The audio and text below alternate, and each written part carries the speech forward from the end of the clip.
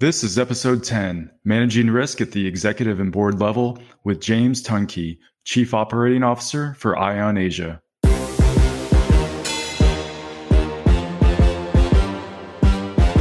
You're listening to The Business of Intelligence, a podcast that explores how intelligence serves decision makers beyond the traditional national security audience. Tune in as we connect with some of the world's leading practitioners working at the intersection of business and risk in order to analyze and discuss the field of private sector intelligence. We'll talk about what's working, what isn't, and how intelligence is helping organizations navigate today's global operating environment.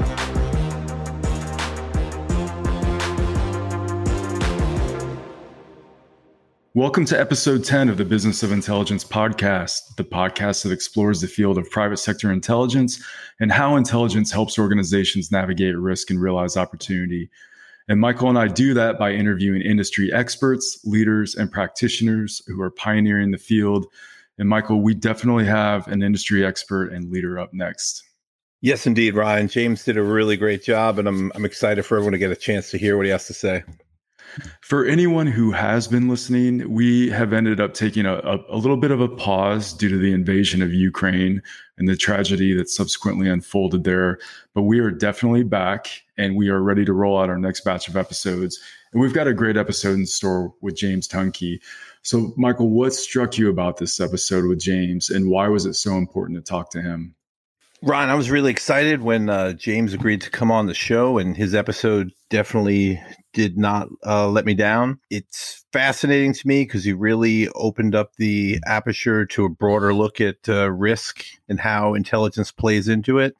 And he just has such an amazing background of experience, education, and he really brings a appreciation of education and professionalism that I think our listeners are really going to enjoy. Yeah, I couldn't agree more. And for those of you that might not know James, let's tell you a little bit about him.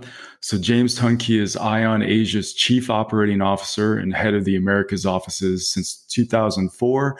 James is an experienced risk management executive and qualified risk director, which we're going to talk about. He helps I-OnAsia's C-suite clients take advantage of global growth opportunities by performing due diligence. He also supports new IPO and SPAC issues on U.S. and foreign exchanges, corporate offices and venture funds, accountants, and legal advisors. James is a certified fraud examiner, and he specializes in white-collar investigations that have a link to Asia. So that's what you would all definitely find out if you looked up James online.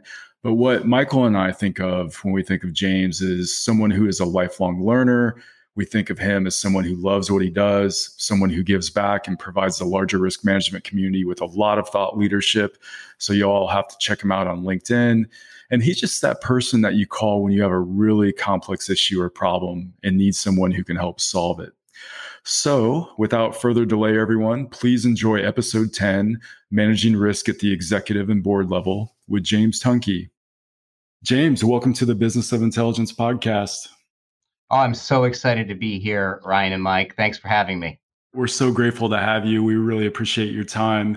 During the intro, we acknowledged the fact that you're the COO of I-OnAsia, but we were also joking because we said James is the person that you call when you have a really difficult problem and you don't know exactly who to call to help solve it. So for everyone listening, can you start by just describing a little bit about what you do and what I-OnAsia provides? A lot of what I do is solve difficult problems in the security and risk management space that internal teams can't solve themselves. I work with executive leadership, CEOs, general counsel, CSOs, and business leaders. And there's three essential elements of organizational success. It's team, timing, and technology. And most of my work is focused on the truth that a good team is at the heart of any organization's success. I would agree with that 100%. What else struck me when we previously spoke and getting ready for this episode, you said, what we do is a source of strategic advantage. And I thought that was a pretty powerful statement. I was wondering if you could maybe talk a little bit about that or why you think that is. Well, that's a big question. So much of what risk managers do, security officers, people in the business of intelligence, and those adjacent functions, compliance, they're traditionally seen as a cost, but they're not. They're really about the preservation of capital so that the capital can be deployed in a smarter way than the rest of the competition. And so if you get really good at risk management and you can see the risk better than your competition, you can do two things really well. You save the company's pennies for a rainy day, and you use your expertise to help the companies spend those companies to make a profit and generate a higher return than its competitors. I love that. And for everyone listening, I want you to take note of what James just said, because one of the things we hear over and over again is how a lot of times our functions or functions adjacent to us are framed as cost centers. And so we need to change that conversation. We need to change that paradigm. And James, I think what you just said in terms of how you frame that it's well said. We need to use that. So one more quick follow up on the intro. And then I guess, guys, we'll just break into sort of general risk management discussion topics. But you've got such an interesting background. I know you do a lot of interesting work. So what does a typical day or maybe even like a typical week look like for you? Well, the typical day is divided into helping respond to new problems. The problem of the day might be a security or a compliance issue in a mine in Africa, and then the next day it might be a fraud or corruption challenge for a company in Asia Pacific, and then it might be protection of an executive's information. My typical day is working with my wonderful team at I-OnAsia to respond to client challenges. And what that may be really depends on, what the challenge of the day is for our customers. And as I started in the beginning of the sort of program here to lay that out, as a consultant, we've been in business now for 20 years. We're a third party that provides security support, investigations, due diligence, background checks. We're doing litigation support. And the problems we get called for are, they're not stuff that people can solve through a standard, regular, plannable program. If there's a standard, regular, plannable program, typically it's handled internally. And where we get the call is when something's too funky or not something that somebody inside has an expertise to handle. And so in some ways, that's the wonderful, fun part of the job, is that we get the stuff that other people can't handle internally. And that's not necessarily topic or challenge predictable, but what is predictable is how we solve it with the team that we've got. And, I think our approach to how we respond to challenges is pretty unique. Hey, James, how you doing? This is Mike Mallard. Good to see you. Nice to see you too, Mike. When we previously spoke, you shared a philosophy that risk management is not about looking at the negative. It's about identifying opportunities so you can be less bad than your competition. Personally, that's a strategy I love. And I was just wondering if you could share how you came about that philosophy and why it's a more productive way of looking at things. Well, less bad is one part of the coin. Again, there's also growing more sustainably than your competition, and pursuing growth is the other side of that coin. When it comes to being less bad, went from a risk management perspective, really the philosophy comes from an understanding that if you are better at risk management than your competitors, peers, you're going to have a more predictable set of corporate earnings, inherently going to have fewer unpredictable losses than your peers. And what that's going to mean is that the investment community, whether they're shareholder investors or providers of debt capital, are going to require a lower risk premium for your company than for another less predictable company.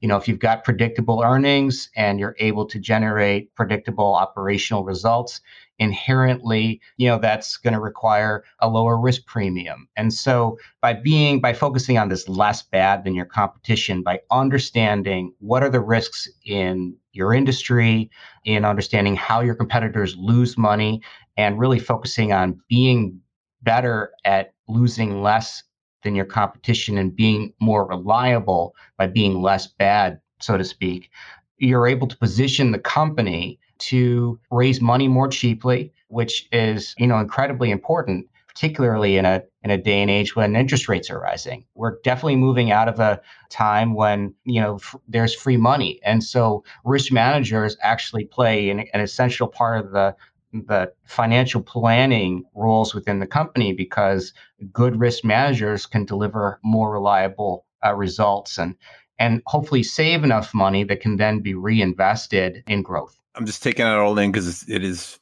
very fascinating to me. And a follow-up question to that, when you're dealing with a new customer, how difficult is it for you to articulate that and explain to them where the opportunity is that they might not have seen before? How do you sell your value proposition to them? Well, most of the day-to-day, that value proposition is already baked in. We are hired because we are able to communicate that we can solve a problem faster, better, more reliably than whatever our corporate competition is. And proof is in the pudding. We deliver the results. I think we're in our 22nd year of business. If we were not able to do that, we'd be out of business. So then I think it's understood from a problem solving perspective. We're extremely capable from a diligence perspective. I think that it comes in sometimes in how we assess risks when we're looking at the backgrounds of potential acquisition targets, or we're looking at the backgrounds of potential senior executive leader hires that we would vet their backgrounds, or new companies that are going IPO, because we might look at whatever it is, the criminal record history or the litigation history or somebody's reputational profile, and we might see a completely different sort of set of risks or lack of risks compared to other service providers. And, again, we're 22 years in the business, so we've got a set of clients who trust our opinions and make, some pretty big business decisions based on our diligence reviews. And so I don't know if it takes a lot of convincing. I think people trust us and trust our past performance, and people listen to us before they sign any agreement with us and understand where we're coming from. And we're good listeners with our clients too. So we spend a lot of time listening to where our clients see themselves and what they know about their own business. And so, we're not in the proselytization or education business. We're in the get things done and try to relay some unique expertise that somebody doesn't have internally. As a risk management practitioner, speaking of that, can you please talk to the idea of effectively framing the future for your organization? And why is that so important? Well, framing the future for our own internal organization really is all about figuring out where there's going to be future need for our core problem solving and research capabilities. And so we're looking at where the future is going to rhyme with history, if not necessarily a repeat history, and then figuring out the services that are going to be required for the future based on those forecasts. And we're entrepreneurial. We're doing a couple things at once. We are not quitting the hits that we've got, so we've historically done a tremendous amount of work in due diligence for companies that are going IPO, for example. That's a hit for us. And we're not about to quit that anytime soon. We're not going off and doing other things. We do a lot of work around education and preventing cheating and preventing internal fraud and internal threats where there's this problem of internal corruption. This is something that is unfortunately a perennial problem. But then there's other stuff that comes and goes that we spend a bit of time taking punts on as our own company, where we think we want to build out a capability. Sometimes that works extremely well, and sometimes it doesn't. And that's all part of being focused on growth, is being willing to take risks on ourselves. And so when it comes to sort of large corporations and how to frame the future, I think the sort of classic business intelligence function, corporate security, has to be directly connected with those within a company who are also inventing new products and thinking about the future. Because, if you're not part of the conversation about what's happening next, then you truly are going to be stuck in the past and not be a dynamic contributor to the company. Before I forget, guys, I wanted to flag one thing for everyone listening. So we hear the catchphrase, you have to know the business, that's thrown around at every conference we attend and in various conversations that were happening. So when James was talking about framing the future of your organization and connecting to those people that are doing it, so you know what's going on and you can provide value, that's one area that we're talking about. And if you can't connect with those people, there are other ways to understand your business, what your organization's strategy is, what does the future look like. So I just wanted to flag that really quickly for everyone as a call out. But Michael, go ahead. I know you had at least one more to get to here. I'll just piggyback on what you just said, Ryan, because it's so critical. And we were talking about that earlier, just amongst ourselves, is that, you got to think when we say you have to know the business, when you're looking at operations in or lines of businesses in different companies, you're looking at people who've been doing that work for 20 years. You're not necessarily going to be able to get to the same level of knowledge they are, but the closer you can strive to get there, the better you can understand their problems and be able to answer the gaps they have. And that's where we can bring the best value as intelligence professionals. One thing we always have a side joke with James. One of my favorite things about him is he is a master of metaphors. So sticking to the baseball metaphors, James, that you've said before, in our conversations, you've said that, in all your work dealing and briefing CEOs and board members, to really gain their trust and respect, you have to play at the major league level. And if you could just share some lessons learned with, how you've been able to reach that level and, just to kind of share with the audience ways that they can connect with very senior stakeholders and gain credibility. Well, I was very fortunate to grow up in a family of entrepreneurs. I have been working since I was 12 years old. My great-grandfather, who founded National Car Rental, was still alive, and I still remember going and visiting his lots when I was growing up and meeting his friends and the people that worked for him, and worked in my mother's shop, as I said, beginning at age 12, and was running one of her businesses by the time I was 16. So I was, pretty comfortable in a leadership role even before I graduated high school. And I think that I'd seen successes and failures with different entrepreneurial endeavors within the family, and had an opportunity to really see successful entrepreneurs growing up. So I feel very comfortable working with other leaders. So personally, I think that's a part of it. And I think gave me a lot of comfort and trust in myself when I moved to China to finish my undergraduate work, that I could strike out and do something big and give it a go and it would be okay. And that sustained me. I'm a very hard worker. I try to work intelligently as well as with integrity. And so I think leaders see that. And when I offer an opinion to other leaders, it's based on a ton of preparation, just like a ball player would have been working since age 4 at a ball field to try to make something work by the time they got to age 30. I invested a lot of time in being prepared to have high level conversations, and have invested in my education and worked real hard. So there's that. And then I think, I'm very fortunate to work with a good partner in our business, somebody whose judgment I trust, who also works extremely hard and also is a fierce advocate for clients. And I think people see that and see us working well together and have trust that we're going to deliver results with a team that is oriented towards client success. And then on top of that, I think I spend a lot of time listening and understanding that executives themselves that we work with, they're going to Davos, they're extremely well informed, they're on boards. I'm certainly aware that the people that we work for can be as well informed and as well resourced as I might be on any particular challenge. So I think that, just to cap that, it means that when we approach an assignment, we know that we have to bring our A game. We know that we're not just only as good as our last job. We know that the current job is high stakes, involves high stakes, leaders sitting at the table expecting us to do our best. it's our responsibility to orient our team towards delivering to those expectations. That is such a great laundry list of tactics for everyone listening. And James, you reminded me of a lesson I learned early on from a C-suite member who pulled me aside and said, listen, you have to tell me something I don't know. I know this topic very well.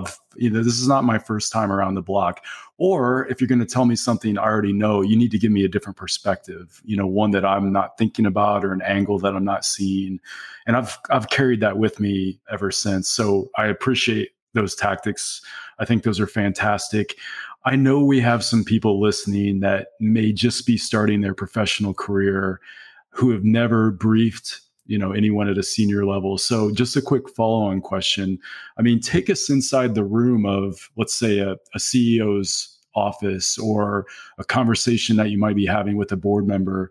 What types of questions do they ask you? Or, I don't know if there's any just insight you can share into those types of conversations, but I want to try to paint a picture for somebody who may be just starting out in their career. Well, as I said, we've got 3 core areas where we're spending a lot of time. The first is risk assessments based on background checks or due diligence work. And there's a few client types. One client type is a senior leader who has entrusted an executive team to identify a new opportunity and comes to us because there's a level of trust that we're going to really kick the tires independently and look for, I don't want to use the word necessarily fraud, but, look for things that may not be quite right or might be risks that the executive team hadn't thought about because they're caught in their own bubble or they're entranced with the possibility of getting a deal done, or there's some family relationship that has created the deal opportunity. And so for those people, we're either delivering a confirmation that everything looks okay, we're delivering, hey, this X or Y executive doesn't look fantastic and the business has got some challenges. And we're hearing that, some of the supplier relationships may not be fantastic. And in those cases, we're just part of the process. So the executive that hires us really has probably already suffered a tremendous loss or seen a peer lose their reputation from a bad deal. And so there's a level of sensitivity to getting things right. And so we're a part of a process that's designed to be slightly independent. And there's a respect for our professionalism and our judgment. Sometimes the deals go ahead and sometimes they get adjusted based on our input, and sometimes the deals don't. So for that client type, the conversation tends to be very professional and focused on preserving reputation and preserving the ability of the firm to make deals in the future, because if there's a lot of bad deals, the companies go out of business. So that's client type number 1. And so for that specific client, it's all about the thoroughness of the process. Who are the people that were used? We go into sources and methods, and it's all about both. Who were these sources that were spoken to? What were the methods that were done? How reliable are they? Then there's a second type of executive who we typically work with who has suffered a loss. They've been defrauded. Somebody is trying to extort them. There's a very fraught set of circumstances. There might be litigation. And for that client, the focus is really on, can we deliver results better than X or Y other source that they may have on hand? And a lot of times that for us, it's not just about who we know. It's really about our past experiences. Have we solved problems like this before for other executives? And, just because one person is being extorted doesn't mean that's the first extortion ever. Just because one person has suffered from a fraud loss doesn't mean that this problem hasn't occurred on, many other times in the past. And so if, we see nearly 1,000 general cases a year, it's not a ton, it's not too little. And so we've seen plenty of other cases in the past where we've solved those problems in the past. And so for in that second client type, it's about how did we solve that problem? What did we do to gather the unique insight, or what was the best path to solving the problem? And I think that for those clients, they're really looking for proof that we've got what it takes to help alleviate their problems and their pain. Yeah, James, you just made so many great points. You know, something I just wanted to point out to the listeners is that I just want to hammer home is what you emphasized on really understanding the stakeholder you're briefing, because whether, you know, if you're coming from a human intelligence background in the government or you're in private sector intelligence now, you know, if you're trying to make an impact to a decision maker, it's really imperative to understand their background, their education, things that they're interested in, because by understanding this, you can start doing research and starting to get to a level of understanding of what they know and what might be potential gaps. And that way, as you mentioned earlier, you or Ryan might have mentioned it, you can either answer something they might not know or potentially provide greater context on something they do know. And I think that's where it really comes to adding value. So no, I just wanted to emphasize that to the audience and turn it over to Ryan, because I know we had a question coming up. We did want to ask, what is the value of having China expertise, and how should we be thinking about China from a risk and opportunity perspective right now? Growth in China has been one of the greatest achievements of the modern age. China is a major global market and a major trading partner that cannot be ignored. And there have been dramatic literacy rate improvements for a major portion of the world's population in China, big rises to participation of women in the workforce through China's development, and improvements to the quality of global life, to peace and prosperity for the last 40 years. And there's no doubt that there's been a lot of good that was achieved. And foreign capital, COVID aside, continues to be invested in China. And I think China is an incredibly important part of the global economy. My current perspective is that American invested capital has delivered tremendous benefits to the American consumer, the American pension holder, and to the average person in China. Capital gets invested and local labor, does benefit. And where we are right now is, I think, sometimes dismissing all of the advantages that we've won through global trade. And certainly policies can be reconsidered for where they work and where they don't. But, I think the Chinese economy is incredibly important to the planet, and it's important to think very carefully about how to work with China. Hey, James, kind of taking a different turn here. One thing Ryan and I are both looking into on a personal and professional level is the metaverse. And for our listeners out there, the metaverse is still kind of a vague concept, but, I think kind of the industry standards for it is certain technologies, whether it's artificial intelligence, machine learning, Web 3.0, there's kind of this convergence of technologies that are starting to create 3D worlds where people are kind of starting to congregate, meet, do commerce, social events, gaming, and it's kind of starting to take a life of its own. And just from like a business intelligence space, we talked a little bit about it offline, but, if you could kind of share with listeners where you think this is going, where do you see the business opportunities here, and how do you think it'll affect your work?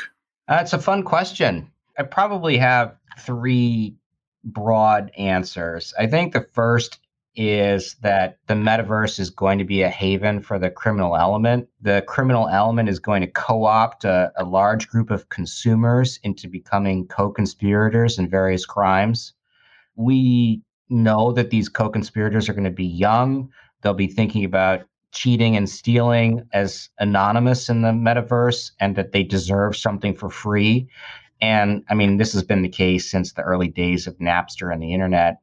And then there's going to be investor scams and consumer frauds. And, the recent NFT marketplace changes have already increased my conviction there. So that's the first point, haven for the criminal element. I think the metaverse is then going to also be challenged by either a loss of privacy, if it's coded to include facial micromovement and other sensor data that, allows for observations, and or reduce trust and integrity if the human aspects of trust building and lie detection are not incorporated, and or further acceleration of trends in the slicing and dicing of communities and subgroups that only talk to each other.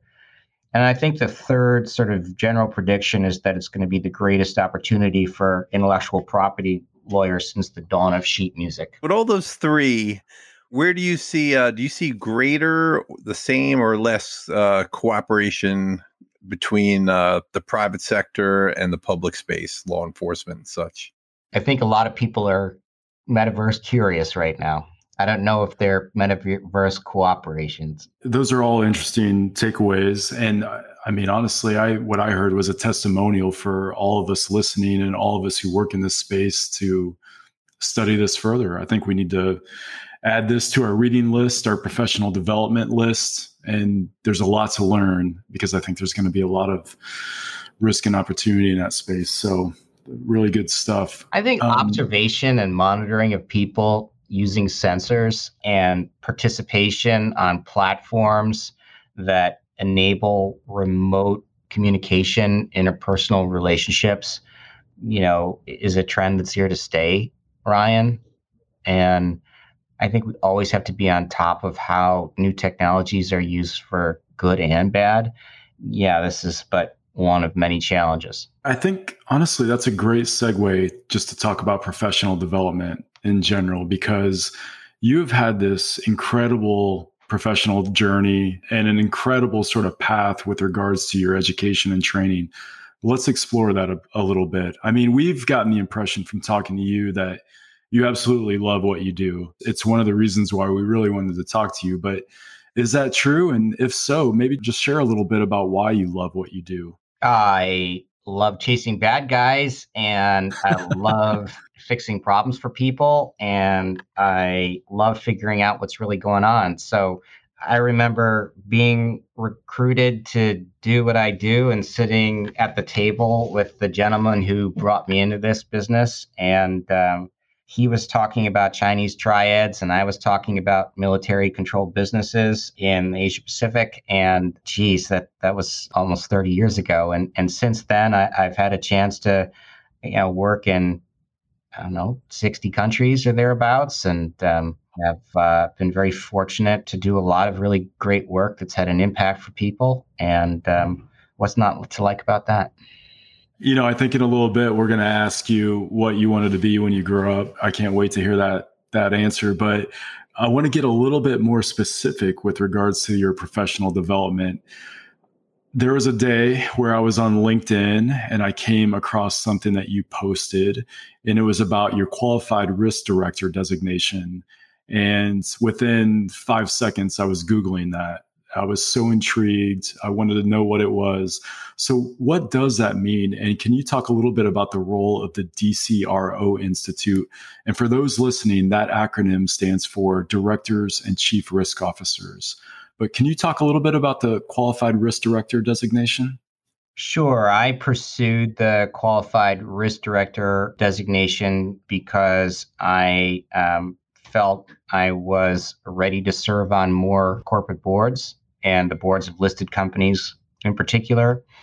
And there's a growing trend for including on corporate boards people who understand risk. That doesn't necessarily mean people that are doing quantitative modeling. I think risks depend on each organization's business. And I looked at a variety of different offerings and felt that the qualified risk director designation and the coursework there that was offered by the DCRO was really the best fit for me. And it's a professional designation that's conferred by the DCRO Institute that recognizes a distinguished ability to link corporate strategy to positive governance of risk taking. I really was attracted to this idea of the positive governance of risk taking, that you're not just focused on the negative of the risks. I think we've already talked about that. So it fit very well with my worldview.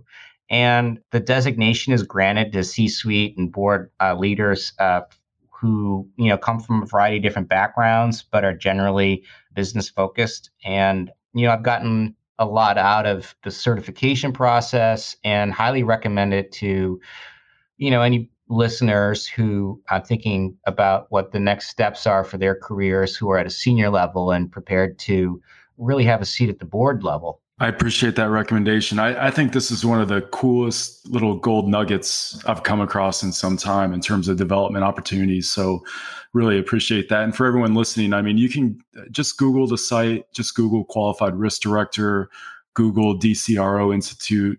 There's a number of different courses. One that caught my eye right away was around geopolitical risk, but there are many others. So really appreciate the insight on that. Yeah, the course directors are people who've served as chief risk officers for some of the world's largest financial institutions, largest operating companies. It's truly a diverse group of professors and people who've been practiced in risk management for decades. And so I think it's worth looking at. It was worth looking at for me because, I've spent really the last, I would say, 20 plus years focused on the intersection of financial risk management and what you called a business intelligence function, a corporate security function. Really, after the 9/11 and the long-term capital management's blow up, there was a sense that risk management needed to be more standardized within financial institutions. And so the Bank for International Settlements, which is a super regulator, moved to standardize the quantification of loss data and approaches to operational risk management that were really an exceptional set of standards for that applied to people in our industry, because they were touching on internal and external fraud losses, losses from natural disasters, terrorism, and other things. And so, in 2001, I did a longitudinal study of 60 years of loss data of Hong Kong's 30 largest listed companies for every major loss that any of those companies had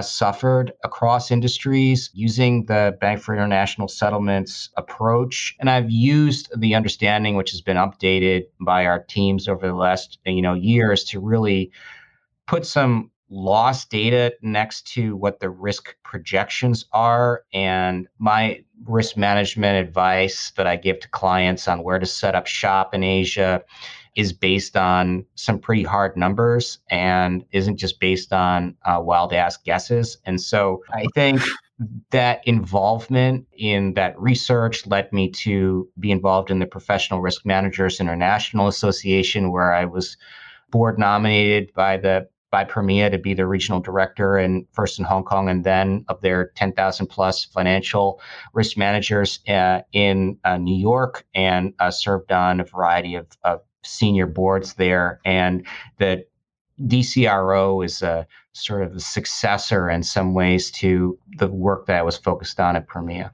I appreciate all that. I also appreciate evidence-based decision-making over wild-ass guesses. So I would second that motion. I was going to say, actually, before I ask the next question I was going to ask, I wanted to just circle back to an alibi to our listeners on the metaverse.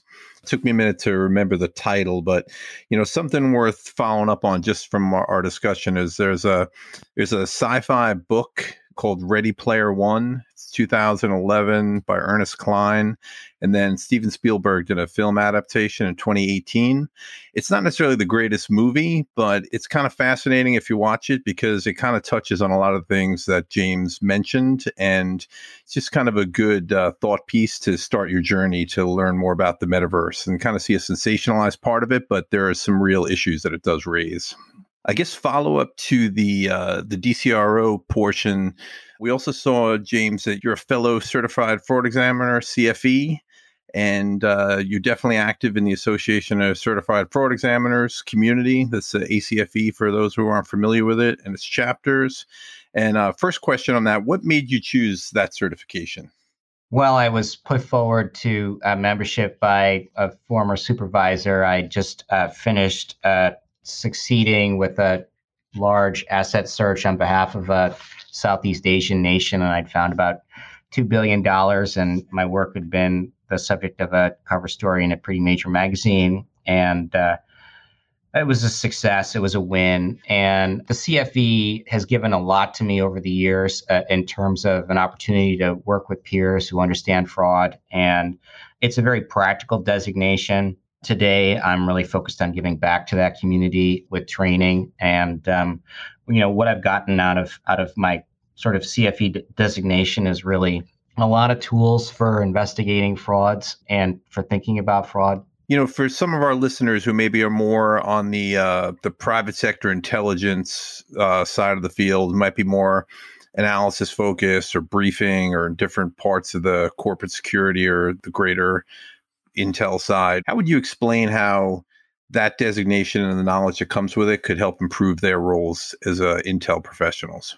I think fraud examiners are focused on preventing loss and recovering from loss in a unique way that tends to be tied to money. And, businesses tend to care about money, sometimes less than other things. And so I think for folks who are looking to make a move to other parts of the business, the CFE is, it's widely applicable to all sorts of business functions in a way that I don't think some other designations that are chosen within the security space are. I think the CISSP is very widely transferable and is an interesting designation today. So if you're technologically savvy, that's maybe an alternate that I think can be transferred from department to department. But for those like me who are interested in figuring out where did the money go and where is the money going within a business, the CFE is a good, solid certification to pursue. Hey, certainly last but not least, let's talk about USC and your MBA. And I apologize, you're going to have to correct me, James. Is it Trium MBA or Trium? Depends who you ask and in what language. So let's just talk about that. You have this MBA. You pursued some postgrad studies at USC's Price School of Public Policy and Public Safety Leadership, which I think is fantastic. Can you just talk a little bit about what you've learned from those two programs? And I know you had previously said you wanted to highlight maybe some values or pitfalls that have stood out to you just from your overall development journey. But let's close the professional development section by talking about those two things. I was young and was finding it very difficult to advance in the organization that I was working for without a graduate degree. And there were people around me who I felt operationally I couldn't hold a candle to what I was capable of, but they had an extra couple letters. And, I wanted to move up in my career. So that's why I pursued an MBA, and I pursued an executive MBA because I love what I do and didn't want to give up my day job. So Trium was very special. I was deeply grateful to have been included in the Trium's inaugural class. They threw their very best professors at us. And so I learned financial risk management at NYU, amongst other things. I learned from the best in production and operations at I-OnAsia Paris. And, I really understood the global trade system structure and governance after studying at the London School of Economics. And I recommend just formal education, and I'm a big believer in it. So can't say enough nice things about Trium. I happen to have been the bet seems to have paid off. It tends to be ranked fairly high year after year, usually in the top 3 globally. So it was certainly a punt in the beginning, but it's paid off pretty well. And great group of classmates, and I learned a ton. Just on that note, do you think that proved to be a competitive advantage for you where you were at the time? It sounded like you wanted something to help you get ahead. Obviously, I think it helped you develop professionally, but what about that competitive advantage?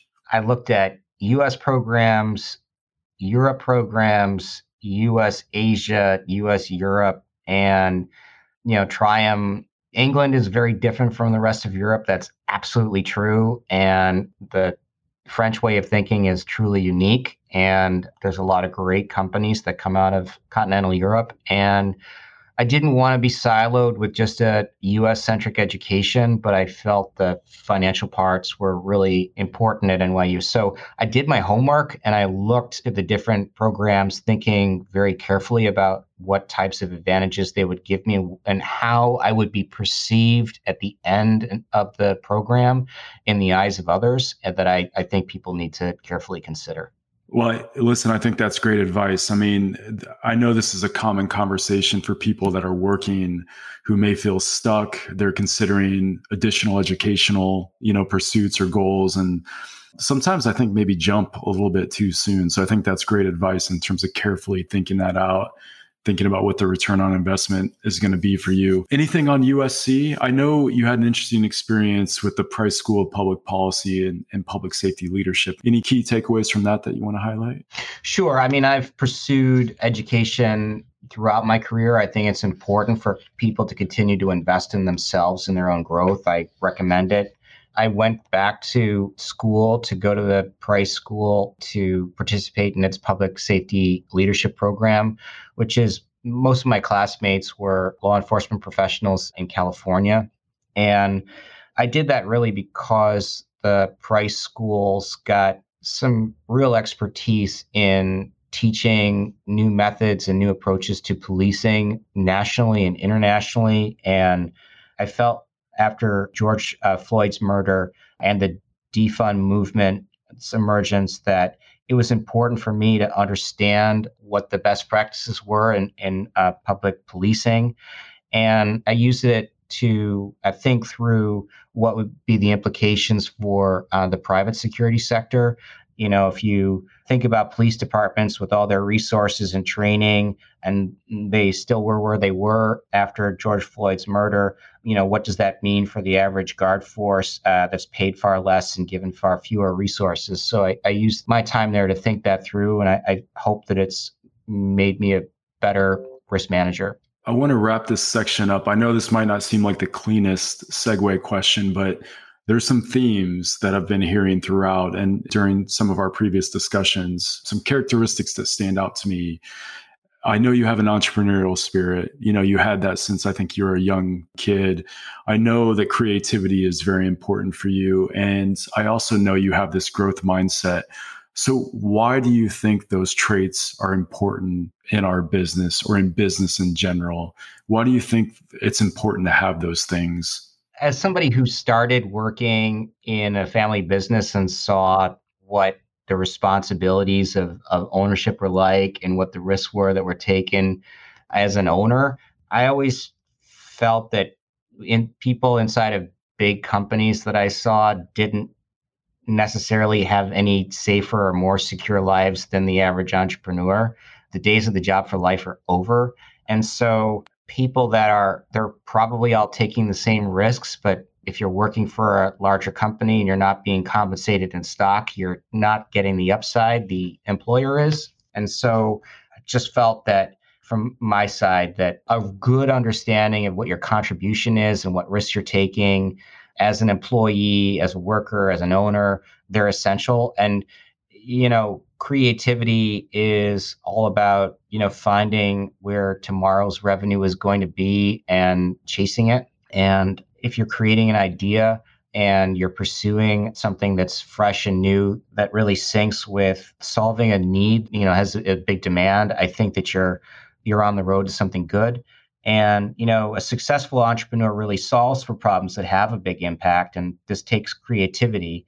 I mean, this sounds to me like something that a successful business intelligence professional should be good at. Well said. Way to wrap that up.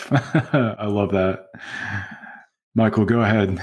James, just kind of pivoting to our challenging the status quo section. We kind of touched on this a little bit throughout, but as intelligence practitioners and risk managers, what's something we're collectively not thinking about right now that we should be thinking about? I think that there's always a concern that a lot of people are coming from the same places. And as intelligence professionals, I've seen a lot of people get recruited who come from roughly the same 2 or 3 places. And that's going to have an influence on how people are perceived, what their job function is going to be, and what the total value of the teams or the total potential for the team is going to be. And so I think the sort of orthodoxy of where people are coming from, where they're recruited into this role, does have some biases that need to be addressed. And there's really an importance also in talking to people. Just in general, I think that there might be some challenges within the industry with an over reliance on open source intelligence and less time being spent going and talking to enemies, working in other cultures, traveling to work with new people, and working with local teams and figuring out how to trust people who come from different places. You just hit some, you stole me some follow-on questions, but I'm really glad because I think, the over-reliance on open source intelligence is something that can't be hammered home enough. And I think, I think that's something we definitely need to work on as a community. I'm seeing a lot of opportunity right now outside of working with open source data. And I don't think we've even touched the surface yet of the opportunities for people with the business intelligence skill set to solve tomorrow's business challenges by using other data sources, particularly satellite and signals type sources. Maybe we have a follow-on episode here because I'm secretly obsessed with open source data and open source intelligence, and I'm really intrigued now. So guys, let's have another conversation maybe down the road about this. I think others would love to hear about it as well. I think that, if you look at who's hired, the guys who used to be able to read satellite images, they rarely get the top job. And one wonders whether that is going to be the pendulum's going to swing another way in years to come. Same with people who work with signals. And when you think about the growth of the Internet of Things. Yeah, and I think, Brian and I are always talking about it, and I'm always hammering home asset validation and vetting sources. And I still think sometimes OSINT in certain cases, we don't do it enough. So I definitely think that'd be a good follow-on episode for the three of us to chop at. Kind of similar question, James, but just kind of turning it on its head a bit. What's something you think we're currently doing, but it's just not working in our field? And how do we change it? Well, I'm really interested in YouTube videos and crowdsourcing and the whole glitter bomb chasing of people that are stealing stuff from the porch and how that's a business model, to me, I think is incredibly intriguing. And so how to harness a large number of crowds on an open platform to chase down bad guys and solve problems for the average granny who's having, the box stolen from the front porch is not a business model that I think enough people are paying attention to. And I think the advances recently in crowdsourcing, not just on the Panama Papers side and the use of these types of platforms to dump information, but even with the January 6th crowdsourcing of data, I think that there's a lot of things that people are not doing yet to solve shared business challenges using the same type of approaches. So if we know that we've got certain threats in a community or that are faced by an entire sector, this type of cooperation on a platform would seem to be possible. And I don't see enough exploration of that yet. By the way, guys, since we started recording, I had a delivery downstairs. I don't know if you heard the doorbell, and I'm very stressed right now because it's just sitting out there in the open. So, and Porch pirates already. I don't have a video camera. So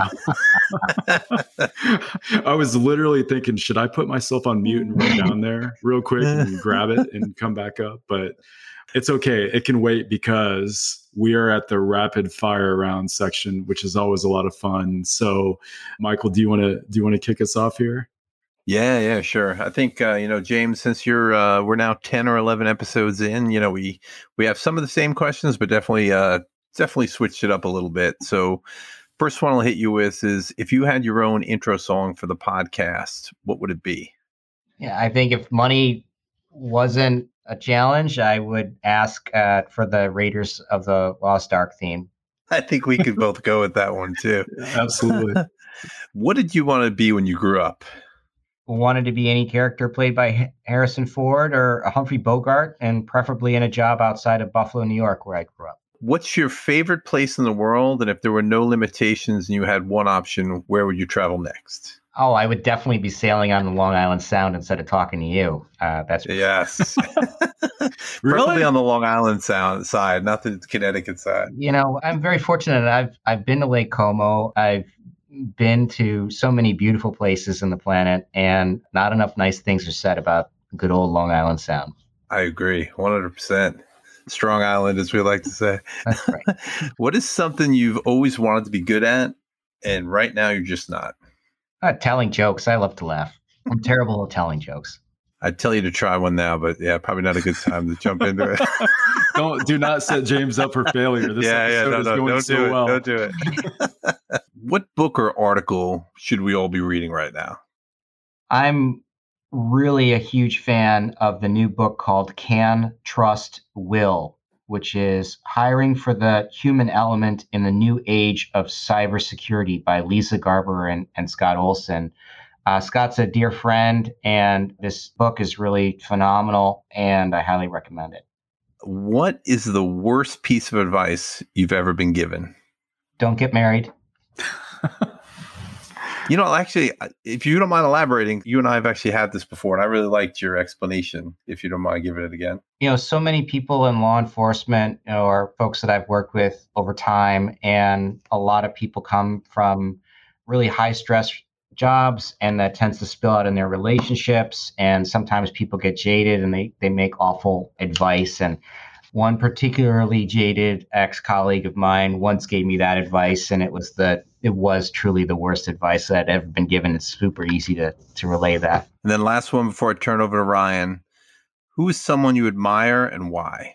I just say that I really admire the people that I work with. We're a team of near 50, and we've been at the desk throughout COVID, during quarantines, when other people have not gone into work. Everybody else has been at the desk every day and working hard to solve problems that other people can't solve. And so we're kind of out there trying to help. And I work with people who really give their all, and I admire that. Nice. Yeah, that's incredible. That's a great answer. Okay, last rapid fire round question, James. So a call to action. So we're broadcasting to the entire world. Everybody who's influential that you can think of is listening. What would be that message that you'd want to get out to everybody, or a call to action? Well, I encourage people to reach out to me if they've got any questions about where I'm coming from. Engage me in follow up if they have a question about what we do at I-OnAsia, or about my career choices. I'm happy to connect with people on LinkedIn or respond to emails if people reach out. And I just, based on this call, really want to encourage people to consider a future where more business intelligence professionals are sitting in board seats and are engaged in working with the business at a senior level. And hopefully we've been able to help set some examples and, set a path for people. And that involves, working your ass off, working smart, that's for sure, and pursuing education and really maintaining good conversations with folks like you. I think it's all of us have to help each other and lift each other up. So well said. I think Craig Singleton, who was on our very first episode, or at least our first guest episode, said that we're part of a guild and we need to stick together and support one another. And I think that's a great message. We're not yet a guild. That's a serious challenge. And I think it's one that you probably should spend another follow-up episode on, because a guild has certain requirements. It has certain standards. It has then, I think, a broad recognition, and is able to create some, for lack of a better word, pricing power with the purchasers of the services. And, there's we talked about qualifications. We rattled off all sorts of choices, and the medical guild has one qualification, it's MD, and the accounting guild has one qualification, it's called CPA. And so I think we've got a lot of choices, and I don't think we're yet at a guild. And I think that might be worth some additional introspection. It's funny that you say that because one of our future episodes is going to be on professionalizing the field of private sector intelligence. So we'll have a little bit more on that later. So thanks for setting that up. Thanks for the promo. But James, you've been incredible. You've been incredibly patient with us. We had been looking forward to this for a long time, and you did not disappoint. So thank you so much. For everyone listening, you can obviously Google I-OnAsia, but www.ionasia.com.hk. James is very active on LinkedIn. As you mentioned, James, please reach out to him, connect with him. He's a great follow. I mean, that's how I found out about the DCRO designation. I learned a lot from just sort of following James on LinkedIn. Again, we're so grateful for your time. Thanks, everyone, for listening. We hope you enjoyed this episode, and we will be back soon. Thanks again. Take care, everybody. Thanks, guys.